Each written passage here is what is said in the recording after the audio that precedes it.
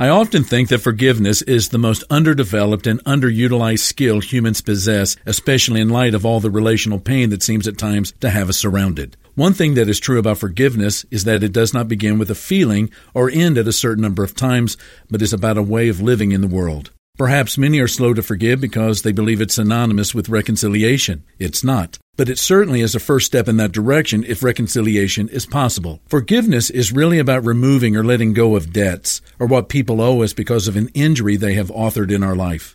Forgiveness is more times than not slow and difficult, but in the end frees us from reliving over and over the same pain.